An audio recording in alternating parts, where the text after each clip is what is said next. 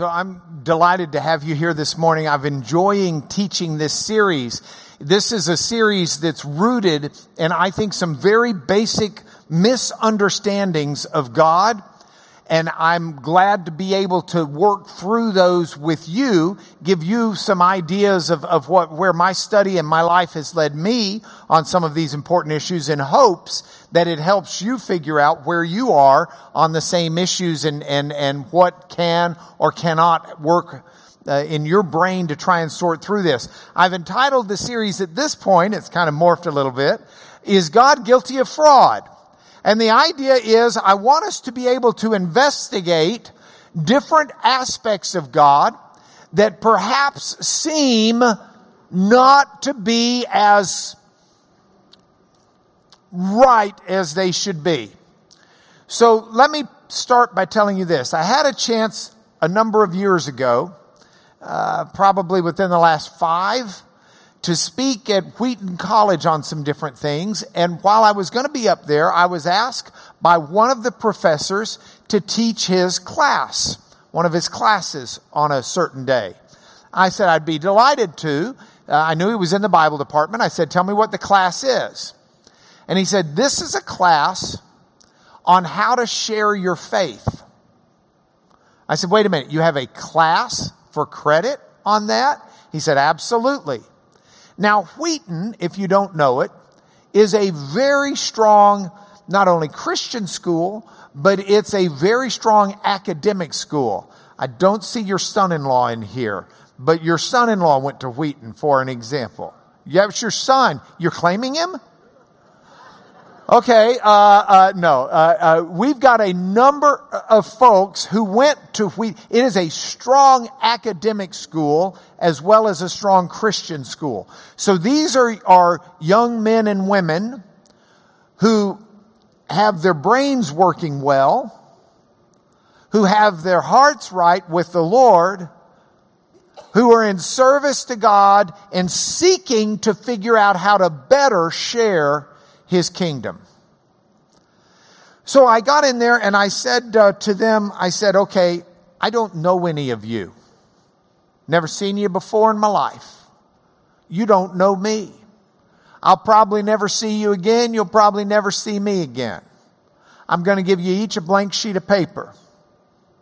I want you to take this sheet of paper and I want you to write something.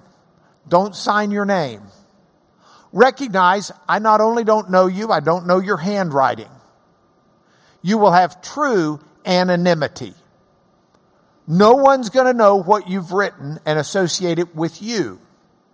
Because I'm going to ask you to write something. I want you to fold it over and then come put it in this trash can. Trash can was empty at that point, but it was big and it could handle all of it. I said, I'm going to stir up what you put in here, so there's no question of what have I pulled out when. And then I'm going to look at your answers to my question. And I'm going to use those to teach the class. So it's very important you write down the most honest answer you can, knowing you've got full anonymity. No one will ever know it. They said, okay. So I passed out the paper. Here was the question I posed to them. I know that you care about the Lord or you wouldn't be in this class. I know that you have faith or you wouldn't be seeking to share it. I know that you're smart and successful in your academics or you wouldn't be in this school. So understanding all of that, I want to ask you to write down on this blank sheet of paper what is your own personal struggle in your own belief that there is a God and He is who He is. In other words, you're out sharing your faith, but all of us are examining our own faith. And I want to know what causes you the greatest anxiety, angst, difficulty, problem in your own faith walk of your own faith. So they filled it out. They folded it over. They brought it in. They dumped it in the trash can. I mixed them all up and then I pulled them out. And when I pulled them out, I said, y'all talk amongst yourselves for a minute. It won't take me long. Didn't take me long at all. And I sorted them. 75%. And understand, there were about 43, 44 people in this class. Over 30 of them, 75%, all fell into one basic category.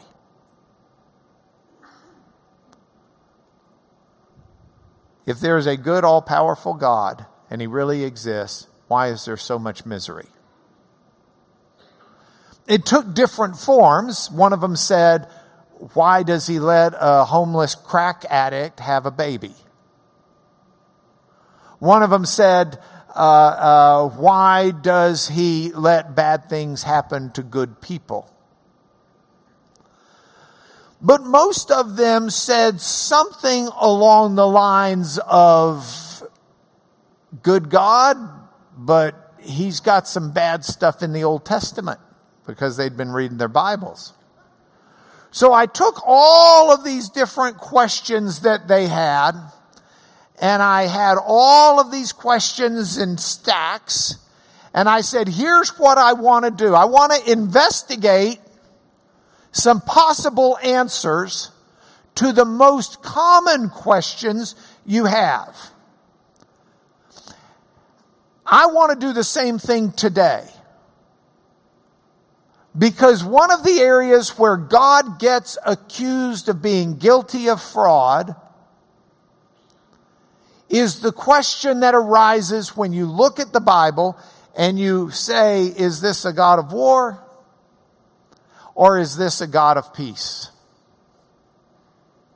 So that's what we're going to address, and within that larger framework of why are things the way they are? Why is there evil in the world? Why does God let bad things happen to good people? Here's the problem. I can teach you some platitudes and some answers that go about 1 inch deep and get through with this in 45 minutes. But I won't be telling you anything you don't already know, most likely. And I'm not sure that I'll give you any satisfaction in your answers. Let me tell you a second thing. I can give you an answer,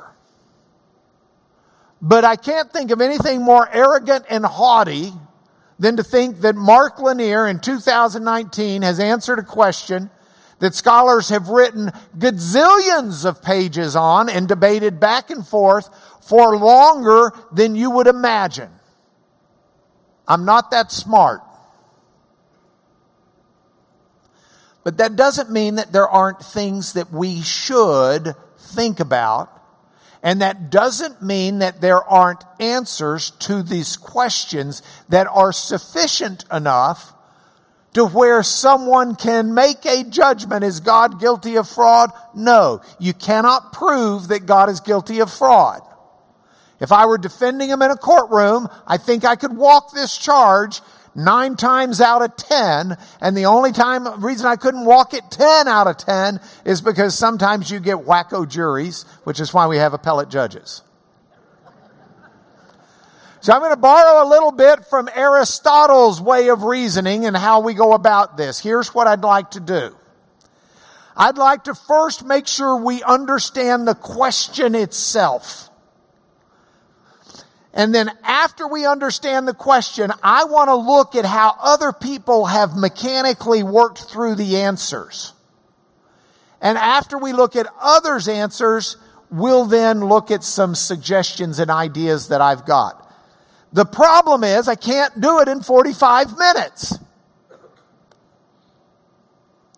Here's the deal. It's going to take 2, maybe 3 classes to walk through this. But that's the only way I can do it, in any way that is instructive, that teaches, that offers anything. I'd love to be able to put this on a YouTube clip. 7 minutes, solution to the problem of God and evil. Bam! We'd get tons of hits. But the best I can do is break it apart. So, if you're interested in more than I've got to say today, next Sunday is Easter. We do not have class. The Sunday after that, God willing, please come back or watch it on the internet. We live stream, and then our incredible people post it afterwards, and you'll get it either way. But please know, I just can't get to it all in one class unless you'll give me 2.5 hours of your time. And I'm hungry. So that's what we're going to do. We're going to first look at the question and pose the question. Then we're going to look at various approaches to those questions that have been around for a long time. And then I'm going to give you some suggestions for how to look at it. So let's start with the question. Now, I'm going to give you a picture, and I want to ask you this simply. What's wrong with this picture? Are you ready? Here's your passage. Go strike Amalek and devote to destruction all that they have. Do not spare them, but kill both man and woman, child and infant, ox and sheep, camel and donkey. Oh, might I add, that's God speaking.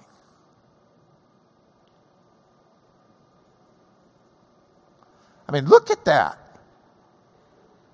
Don't run from it. Don't flip over it. Don't say, I don't like that. I'm going to read something out of John. Take a moment. Let me move it to half. No, we're not really reading out of John. That was a joke. Go back to the PowerPoint. Thank you. I'm going to scoot it over to half of the screen because I want to contrast it to John. Let's look at some blue skies and rainbows and sunbeams from heaven. What I can see when my Lord is living in me.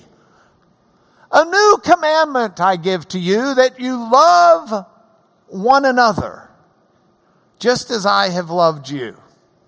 You're also to love one another. By this, all people will know that you're my disciples if you love one another.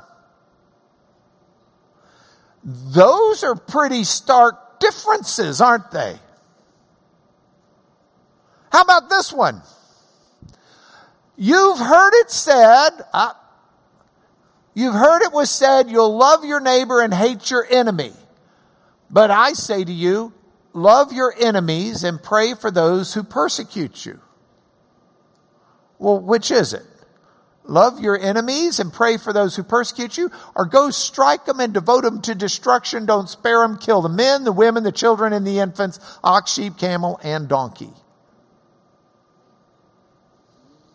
How about this one? You've heard that it was said, an eye for an eye and a tooth for a tooth.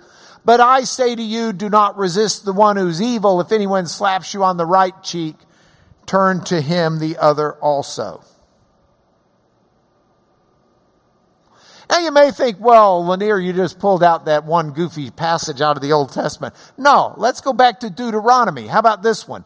In the cities of these peoples that the Lord your God is giving you for an inheritance, you shall save alive nothing that breathes. But you shall devote them to complete destruction. The Hittites, Amorites, Canaanites, Perizzites, Hivites, Jebusites, as the Lord your God has commanded. I mean, do these seem like totally opposite to each other to you?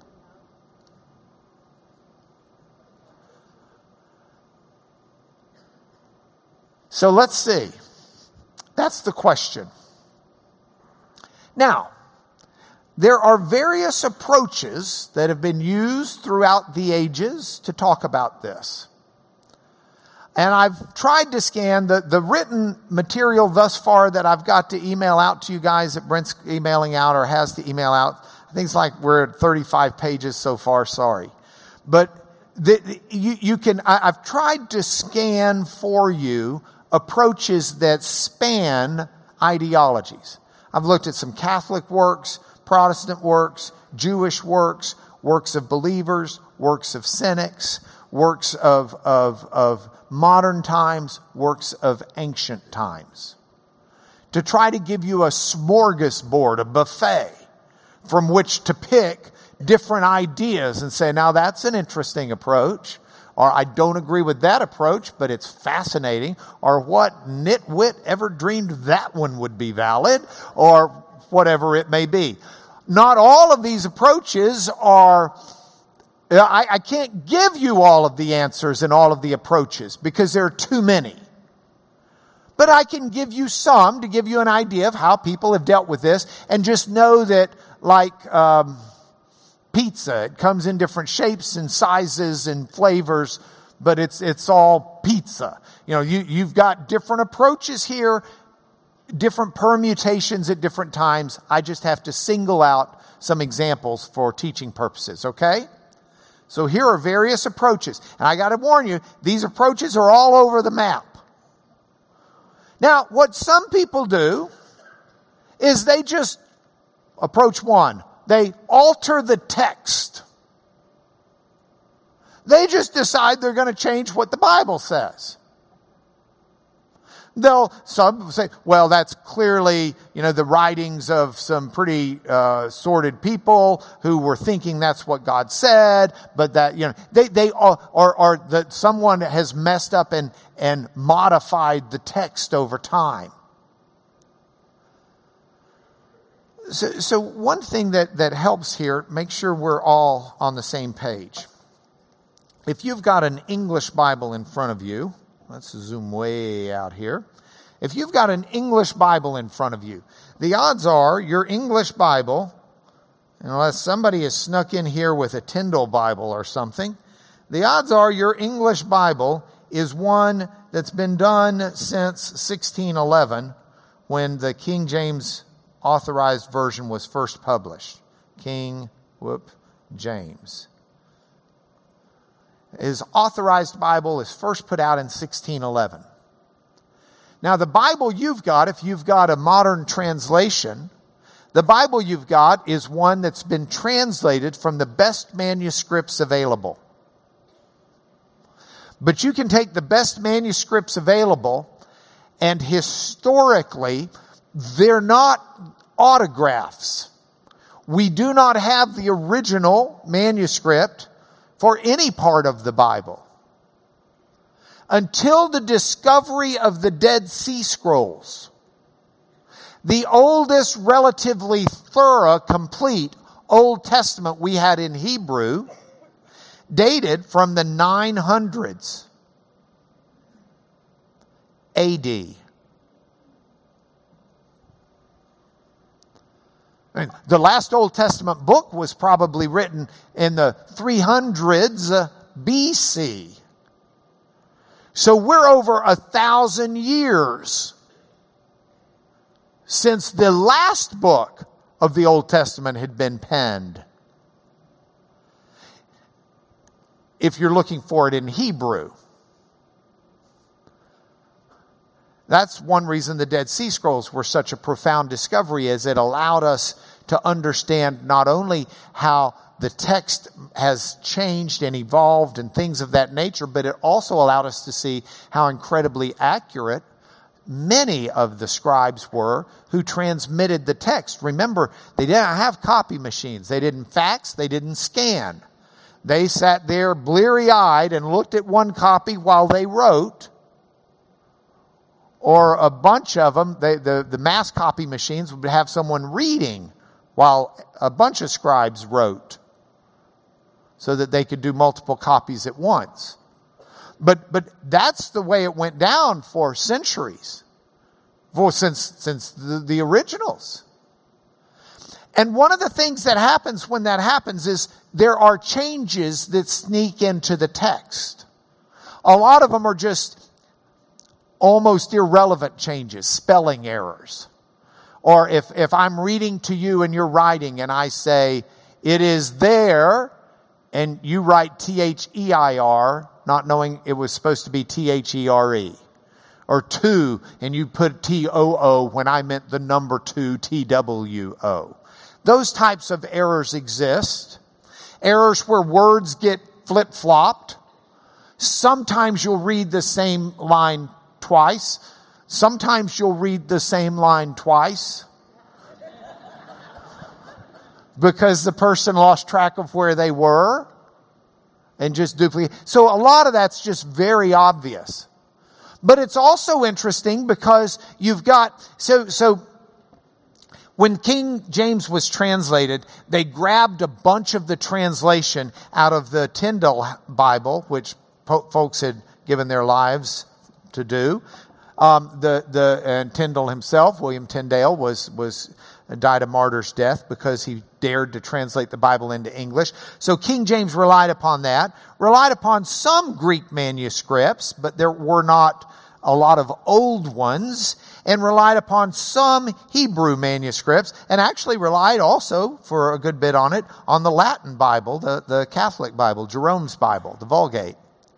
And so that's what King James used. But as scholars continued to grow, they thought, hey, let's go find more material. Let's find older manuscripts.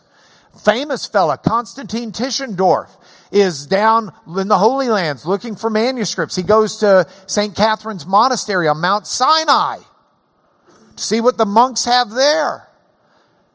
He's in a room at night. They've got him some wood and some kindling to light a fire because it's cold. He puts the wood in there. He gets the paper that he's going to use to get it started. And he looks at the paper before he lights it. He says, that's Greek. That's the Bible. And he goes to the monks and says, where's the rest of the fire starter? And he starts gathering the papers and finds what was a book, a codex of Scripture. That's one of the most complete early codexes. In fact, the most complete early codex we've got to date. Some dated as early as Constantine's order for 50 copies of Scripture. But it dates clearly into the 300s, the mid-300s.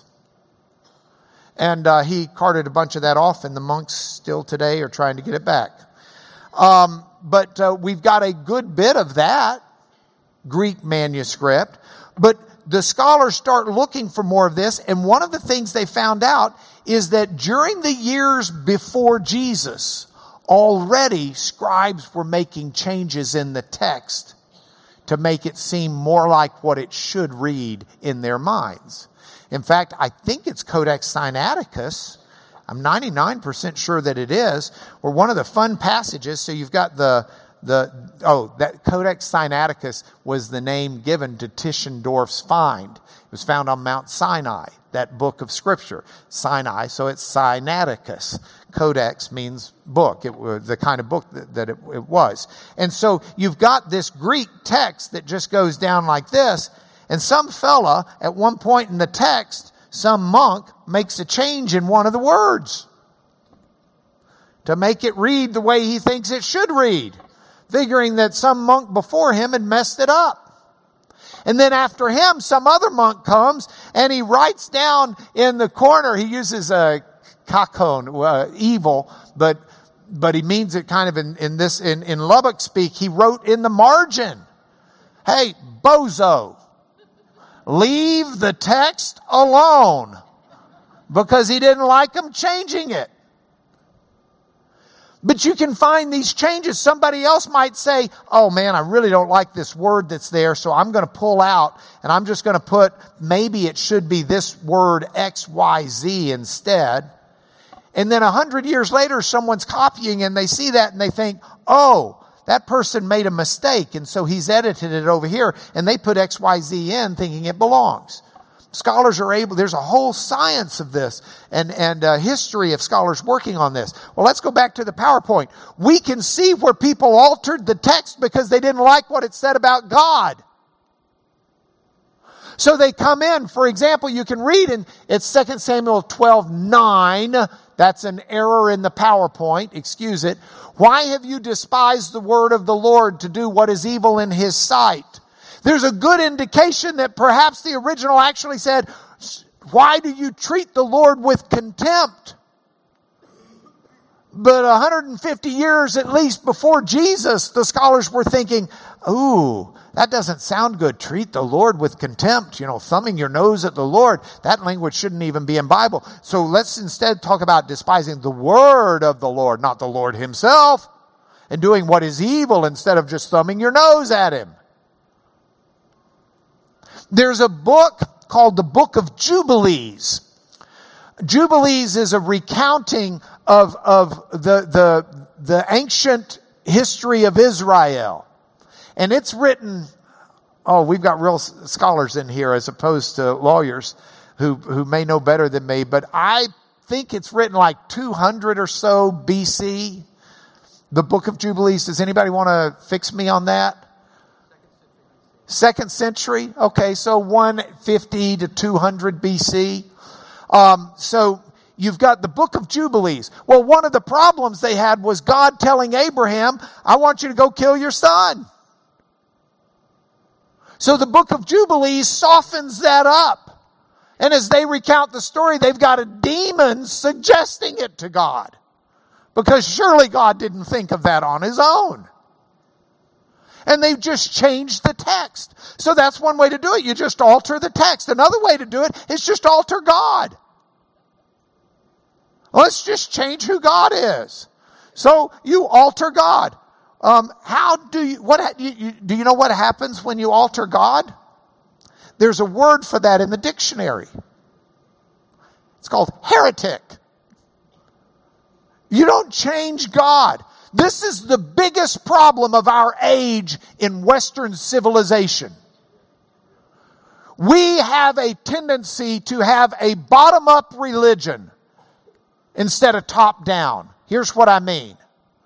We have a tendency to think what we believe God should be like, instead of seeking to understand how he's revealed himself. And we use our own reasoning to contemplate the divine as we know he's good, so what do we think is good? That must be what God is. We believe tolerance is important, so God is tolerant. We believe plurality is important, so God is into plurality. We believe this is not immoral, so it's certainly not immoral to God. We take what we believe and try to extrapolate it to God instead of taking what God has revealed himself to be and modifying and understanding our thinking about him accordingly. So this is just heresy. It's just altering God. One of the best examples of this in history was this fella named Marcion. Now, Marcion didn't grow up as a wackadoodle. His dad was a bishop in the church. But Marcion comes around in the 300s. He goes to Rome. And he starts his teaching in Rome. And he influences boatloads of people. It takes the church a couple of 100 years to stamp out Marcionism. I mean, his writings were so offensive and yet caught fire and propagated so fast. The church, we don't even have his writings today. We know what he taught because we've got the writings of those who wrote against him. And so, but he was not only so influential that his churches and his teachings were spreading like wildfire. Understand, he taught celibacy, even in marriage. So his churches weren't spreading because everybody was having a bunch of kids and just bringing them up in the faith.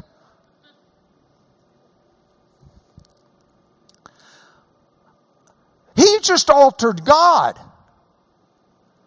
He said it's like God's, well, he didn't use the illustration of an old shoe and a new shoe. That's my illustration. But the God of the Old Testament's just this shabby, mean, vengeful, hateful guy. Whereas the New Testament God is shiny and kind and loving. And he just says it's two different guys, two different shoes from two different pairs. Totally different God. Here are some of his examples. The God of Genesis couldn't find Adam and Eve.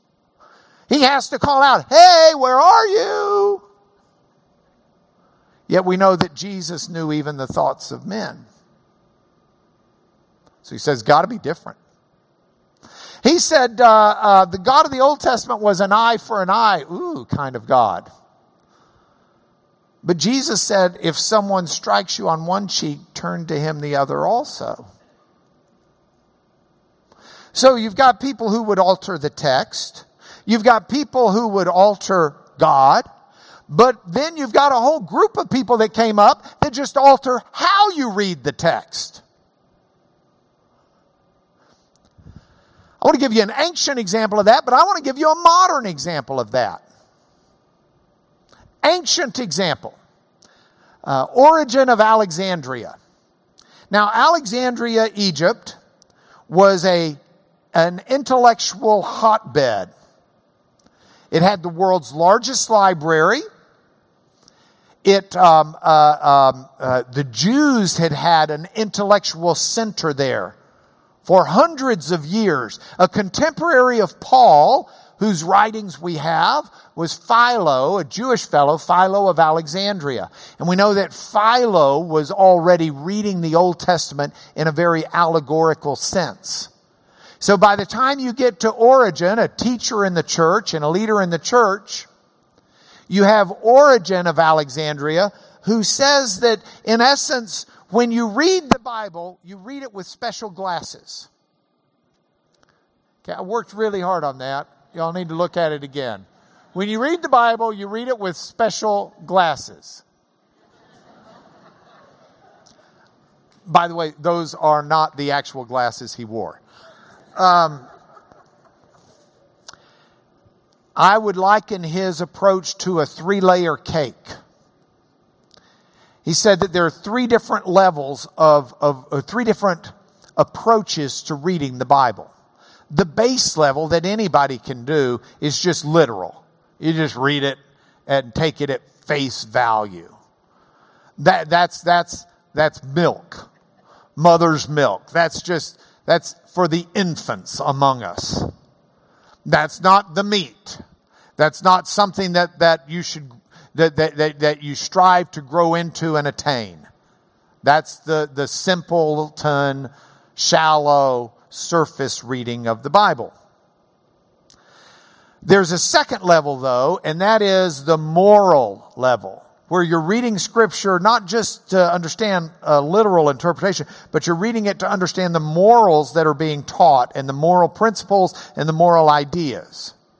Then there was a third level, the highest level, the level to which the real scholastics and godly people could attain through study and diligence and application, and that's the allegorical level, where you read the Bible in an allegorical sense, especially the Old Testament.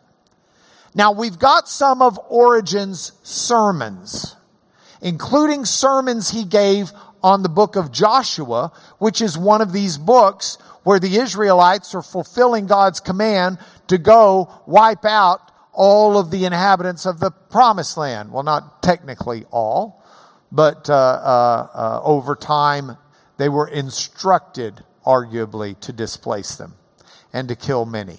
So let me give you some of what his sermons on Joshua reveal as the allegorical way. These are the glasses he would wear to read these texts. The Canaanites, the Perizzites, the Amalekites, all of those folks, all of the different tribes that were being displaced, they allegorically represent humanity's sin. That's our sin. Now, allegorically, the age... I am so sorry. I don't know why I'm turned Rice Krispies this morning with Snap, Crackle, and Pop, but I may be doing something wrong. Excuse it. So the tribes, the nations, the peoples that are being destroyed are allegorical representations of our sin, humanity's sin. Now, the fact that the Israelites were told to destroy them of all ages and of all genders. That's a reflection on the idea that we're to destroy or take out all of our sin, old sin and new sin. So it doesn't matter what the sin is, all of the sin is represented in the sense that it's old and new, old and young, infant, male, female, etc. And then the livestock that were to be destroyed, the livestock represent allegorically all of the things that go with the sin. So you read this passage in the Old Testament, and if you're reading it right, you don't say, "Egads, what kind of God is this?" You say, "Oh, now I understand. This is teaching me that all of my sin is to be destroyed, to put to death." And it helped his reading to know that Joshua is leading the army. Yehoshua, as his name would have been said in Hebrew, or Yeshua as a nickname, is the same name that Jesus has. So Joshua represents Jesus, who leads us in that victory. By the way, if you're one of the people who says, "How do you get Jesus from Joshua?" Remember, the Greeks could not make the SH sound. They don't have it. Sh. That's why Shaul becomes Saul. It's also probably why he used his Roman name Paul when he's out on the mission field. They can't say Shaul. They don't have an SH in the Greek. And so the SH for Joshua becomes just the Jasa, the Jesus. It's just the S for Jesus. But Jesus is Joshua. They're the same names. So here you've got it, and this allegorical reading removes the problem by altering the way you read the text. Now, I've given you an ancient example of that. Let me give you a modern one. I read Eric Siebert's book. Eric Siebert teaches, I think, at Messiah College. I may be wrong on that. But Eric Siebert is a college professor who wrote Disturbing Divine Behavior, Troubling Old Testament Images of God. And what Eric teaches his students, and this is a textbook that at least when I read it a couple of years ago, he was using for his students. He says, you read the Old Testament as a genre of literature, a type of literature. It's ancient historiography. And he says, as this type of literature, you need to understand it was written with a concern for persuading people, not writing about objective history. So these speeches weren't really said. They're just put in there to further the storyline. God says, go wipe out all of the people. That's not really God talking. That's just furthering the storyline. It makes it a page turner. And so you're like real into it. And that this was typical of this type of literature at the time. So read it accordingly. Now I've got some problems with that. The first thing that jumped out at me as I read his book, with due respect, if he watches this on the internet, I'm emailable. Email me, tell me I'm wrong. I'd love to dialogue with you about it. But if the scholarship is not up to snuff, when he wants to cite certain things, at one point I think he cites Finkelstein and Silberman. Israel Finkelstein is an Israeli scholar who's got some very firm views on the Bible's distorted history of Israel, especially going back into the Davidic times and before. So he doesn't have King David as the king of a big kingdom, of a sophisticated and developed kingdom. He likens King David to Pancho Villa with a ragtag band of companeros or whatever. If it's not food, I don't do very well with Spanish, but whatever his guys were. It's on my to-do list. I got to get better. But he doesn't. The Exodus is a joke, a figment, not a joke. It is an invention of later history to try to give national identity and purpose to the Israelites. It's that type stuff. Finkelstein and Silberman, and Finkelstein in his own writings, apart from Silberman, talk about the invasion of Jericho could not have happened because Jericho didn't exist in the 1200 BC range, where at least I, as a late Exodus guy, think the Exodus took place. That's poor scholarship. I think it's poor scholarship by Finkelstein. Finkelstein and Silberman have a number of things in their book that are just categorically and falsely wrong. I mean, I've read it, I've looked, I've gone back to the sources. They're wrong. They wrote something for popular sell that is not historically based. Yet Siebert will cite them without doing his homework. He won't go back and do original research. That irks me. Strike one. Strike two. He says that you need a Christ-centered hermeneutic, so you read the Bible based upon Christ. I believe in a Christ-centered hermeneutic. I believe you read the Bible and understand the Bible in light of God's final word, Jesus. But I do not think that you can then pick and choose what you want to put in and what you want to believe. Don't get me wrong. Some parts of the Bible are clearly to be read as storylines. They're poetic, or they're stories that drive home a purpose beyond a factual narrative. But though they make themselves apparent, or at least apparent enough to where we would want to debate it, it's not left up to guesswork. Because the problem I've got is you can't say I want a Christ-centered hermeneutic when someone else is going to come up to us on Easter Sunday and say, well, I know that you believe the Bible says Jesus was raised from the dead, but that's just ancient historiography. Obviously, he wasn't really raised from the dead. That just furthers the storyline of God is concerned about you. And where do you draw those lines? That's a strike three for me. Now, we're almost out of time, but let me give you one more. Some people, it alters how they see God. They just alter the vision of God. I pulled up David Blumenthal's book and I read it. Facing the Abusive God, a Theology of Protest. And his conclusion is that God is complex. The ways of the Lord are dark and mysterious.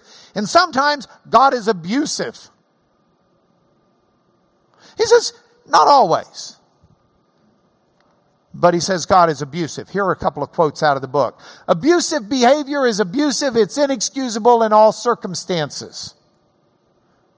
He says, God is powerful, but not perfect. God blew it during the concentration camps and the final solution of the Third Reich. And this is just God at times. He's just not always on target. And at times he's abusive. And let's just have it out with him.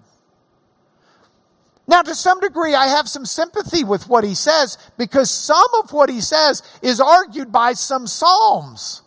There are some Psalms that come almost out and say that, God, why on earth are you doing this? It's an expression of a legitimate human concern. But I don't think it's truly the image of God. I think it's humanity doing bottom-up religion and theology instead of top-down. So I strike him out as well. He's just not what I think is the answer. You look at the passages from Deuteronomy, from the Psalms, from the Gospels. God is perfect. So what do we do? Well, there are several more approaches, including a number by friends of mine. Tremper Longman, very dear friend of mine. I'll look at one of his approaches next in 2 weeks. Tell you the things I like about it, but also tell you where I disagree with him, where I think he may be off a little bit. And I can't wait to tell you the solutions that aren't solutions, but are at least considerations that I think you ought to take into account when addressing this problem. Some very fundamental questions I would ask if I were in trial on this issue. What I'm telling you is the best part of this class I can't get to yet. So you got to come back in a couple of weeks. But I will tell you, when we're through, my conclusion is God guilty of fraud is a big no. So here's your take home for now, to last you for a couple of weeks. First, ask for wisdom. Chokmah in the Hebrew. Ask for wisdom. An ability to see things as God sees things in His righteousness. James 1:5 says, if any of you lacks wisdom, let him ask God, who gives generously to all without reproach, and it will be given to him. When we're thinking about these subjects, it is appropriate to say, God, would you please give me wisdom here? Help me to understand. Help me to set aside what I want the answer to be, and help me to find some satisfactory considerations that give me something in this life to better understand this problem. Pray for God's help. And then come back in 2 weeks and let's see if part of His answer to your prayer is there. Next, I really want to make a concerted effort in my life. This is the season in my life where I'm really desperately fighting to see God as God. Not my concept of God, but who He is. I want to set aside who I want Him to be, who I think He should be. Instead, try to understand Him for who He is. Because I'm absolutely convinced when I do that, it will and as I've been growing in that, it transforms not only my understanding of Him, but it transforms my understanding of me and of you and of the world around us. And part of that root is an understanding, as Jesus said, there's not one who is good except God. So some of what we've got to do is re-understand what it means to be good. And then my final take home for today is I urge you to welcome His Spirit.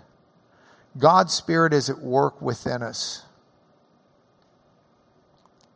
The prophet Zechariah said in the 13th chapter, the 8th verse, that God spoke through Zechariah, and God said, I will refine them as one refines silver. And I offer you that because if you're at a point in your life where you feel like, why is God letting this happen to me?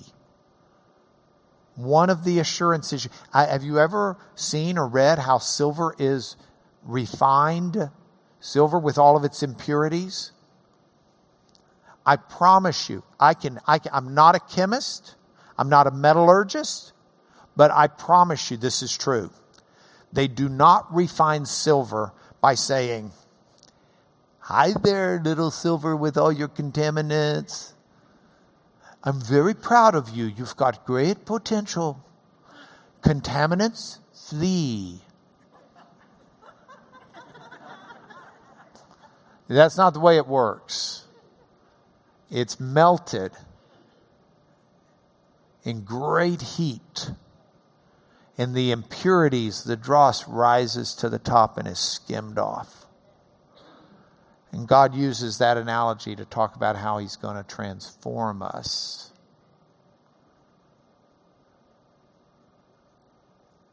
Now, that may not be what we want from God, but He's not the God we want. He's the God who is. And we'll do a whole lot better in our lives if we grow to understand that. So work with me in that regard. Let me bless you in the name of Jesus, or ask God's blessings in the name of Jesus. And we'll have a good last week of Lent. Father, I thank you so much for the chance to talk through some very difficult issues. Lord, we want to see you. We want to see you for who you are. We want you to transform our understanding of right and wrong. We want you to transform our vision for the world. We want you to transform who we are. We need your wisdom, Lord. Would you give us your wisdom? Would your Spirit work to teach us, to convict us, to remind us of the truths that emanate from you, so that we can grow and better reflect your glory to the world around us, better follow your will in our lives, in our work, in our schools, in our homes, with our friends, with our foes, to better be part of the kingdom that is coming. We pray in the name of our Lord Jesus. Amen. Amen, and God bless you all.